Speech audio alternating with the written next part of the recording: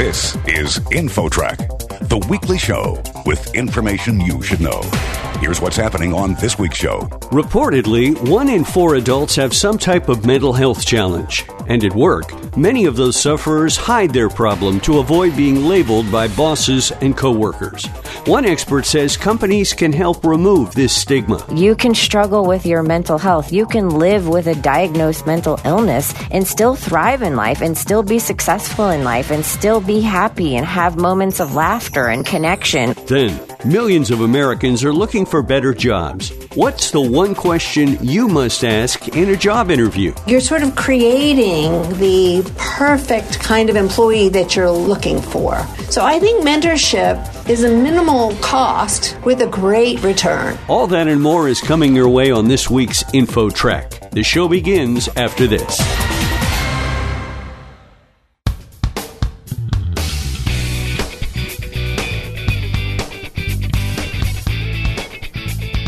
InfoTrack, the weekly show with information you should know.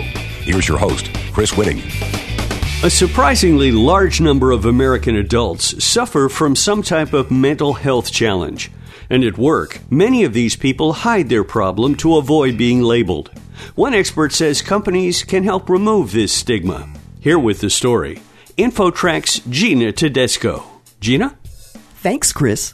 Each year, 1 in 5 adults in the U.S. experiences mental illness, according to the latest data from the National Alliance on Mental Illness. It also says the problem was serious for 1 in 20 American adults.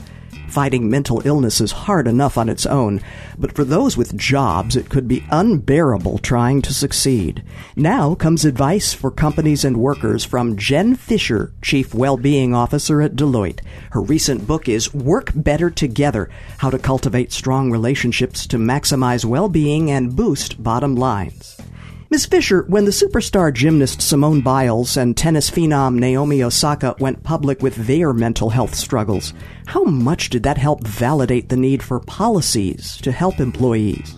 I think it's huge, and there were those that came before them, but I think the more that those that have a public stage to come forward and speak openly about their mental health and their struggles with their mental health, and these are people that we hold up in society as these are stars, these are Olympic athletes. And so for people that look at that say, wow, how can someone like that possibly struggle with their mental health? It really humanizes the issue and says, to your point, 1 in 5, right? 1 in 5, if it's not you, it's someone you know, it's someone you love, it's someone you work with, it's someone you're friends with. We are all touched by this. And so I think it's huge. I think it's what's needed. I also think what was beautiful in particular about Simone Biles and Naomi Osaka was the way that their teams rallied around them. They didn't feel alone. They weren't, held out as something being wrong with them, but their teams really rallied around them and said, yes, we've got your back, and this is real. And that's what we need to see happen in the workplace, but also, quite frankly, just in the world. We are sometimes led to believe that going hard and pushing through and powering through and wearing this badge of busy is the way to go. They're telling us, hey, you know what? Actually, in order to sustain high performance at the highest levels expected and from an Olympic athlete, it's okay to not be okay. And it's okay to step back and rest and take care of myself first, and then I'll be back. Which seemed to be why you make the point in your book to rethink sick days, not only encouraging companies to grant sick leave for mental health, but for employees to ask for leave when they're struggling mentally. And you also say encouraging open, honest conversations about mental struggles is important. But how can a company assure employees they won't be stigmatized if they talk? I think there's a couple things that we need to clarify here. I think it's really important for the workforce and for employees to understand that we're not advocating for you to disclose something that you are uncomfortable disclosing. And that's really important. In the U.S., obviously, there are laws and regulations that help protect the workforce, the employee, and patients kind of at large, right? And so this is more around humanizing the topic. I think the way that organizations can do it is to have leaders and colleagues who are comfortable sharing their story. Storytelling is incredibly powerful in all aspects of our lives.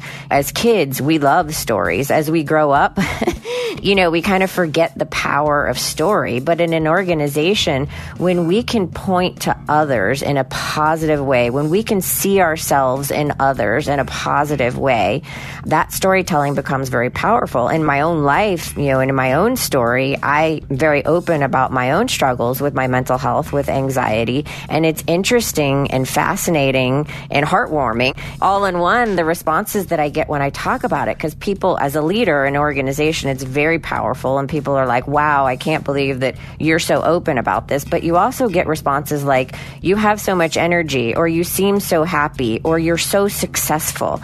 And my response to that is, yeah, you can struggle with your mental health. You can live with a diagnosed mental illness and still thrive in life and still be successful in life and still be happy and have moments of laughter and connection, all of those things. And that's where the stigma is so harmful and so painful for people that live with a mental illness, because, we buy into this stigma, or we've been sold this stigma that, somebody that lives with a mental illness can't thrive in life and can't be successful in life. And so my personal mission is to prove to others, to be a model for others, to show that you can be all of those things and still struggle with your mental health. I think that's what Naomi Osaka is doing. I think that's what Simone Biles is doing, and so many others. And so I think the storytelling and the sharing of authentic experiences really opens up the dialogue and allows people to connect with others on a very human level. We're visiting with Jen Fisher, author of Work Better Together, How to Cultivate Strong Relationships to Maximize Well-Being and Boost Bottom Lines. You mentioned educational programs for employees to build resilience. Can you describe a resilience building program? Yeah, absolutely. So we think of resilience building as a muscle, right? You would go to the gym to build your muscles, and you can build your resilience in much the same way. And so teaching people how to intentionally shift their mindset and use tools to shift their mindset to become more resilient, to put themselves in situations that perhaps are stressful, but they're stressful in a positive way. They help us learn and grow. And so building resilience in that if you get knocked down, having that mindset to say, wow, yeah, that might have sucked, but you know what? There's another way, or there's a better path, or there's something else that's meant for me. And so teaching those skills, and quite frankly, celebrating those skills and those opportunities in the workplace. So when something doesn't go the way that we've planned, we have the skill, we have that muscle already primed and already built to say, okay, that didn't work out the way I wanted it to, but I'm going to pivot and go this way. I'm going to think about it and change direction, or have a different conversation, or set a different goal, and accept what I learned from that opportunity or from that situation. I think it's also important when it comes to education and mental health literacy, and teaching mental health literacy in the workplace is incredibly important, and becoming even more important, so that people understand what mental health is, what mental illness is, and more importantly, what it's not, and how do I have compassionate conversations with my colleagues so that we can all be there to support one another and help further remove the stigma in the workplace. The National Alliance on Mental Illness data I quoted earlier also indicates that 44% of lesbian, gay, and bisexual adults suffer mental illness each year, and that figure is 32% of multiracial persons and 22% of white adults. Those are the top three biggest groups. Now, do programs that reduce mental illness address a possible demographic component? Yes, and I think that that's a really important point, because there are different cohorts of people or demographics of people that struggle for different reasons. I think of racial injustice and racial trauma, right? Things that people have lived with, or trauma that they've experienced because of who they are. And I think it's really important to be very sensitive to that in the workplace and understand what some of those underlying issues might be. Look, mental health is something that we all have, but we might all, depending on our life situations, we're all impacted in different ways. And what triggers my mental health or my struggles with my mental health might be different than yours. And so I think there's a foundation and a baseline that everybody needs to understand. But I do think that it is critically important to understand different lifestyles, different cohorts of people, different demographics, different races, how their mental health can and is impacted, and what that looks like, and what some of the tools and resources that might be specific to those cohorts can be in order to help them thrive as well. Jen Fisher, Chief Wellbeing Officer at Deloitte. Thank you very much for joining us today. Thank you. For InfoTrack, I'm Gina Tedesco. Next, the one question you must ask in a job interview. That story, straight ahead. There's more InfoTrack coming up. Stay tuned.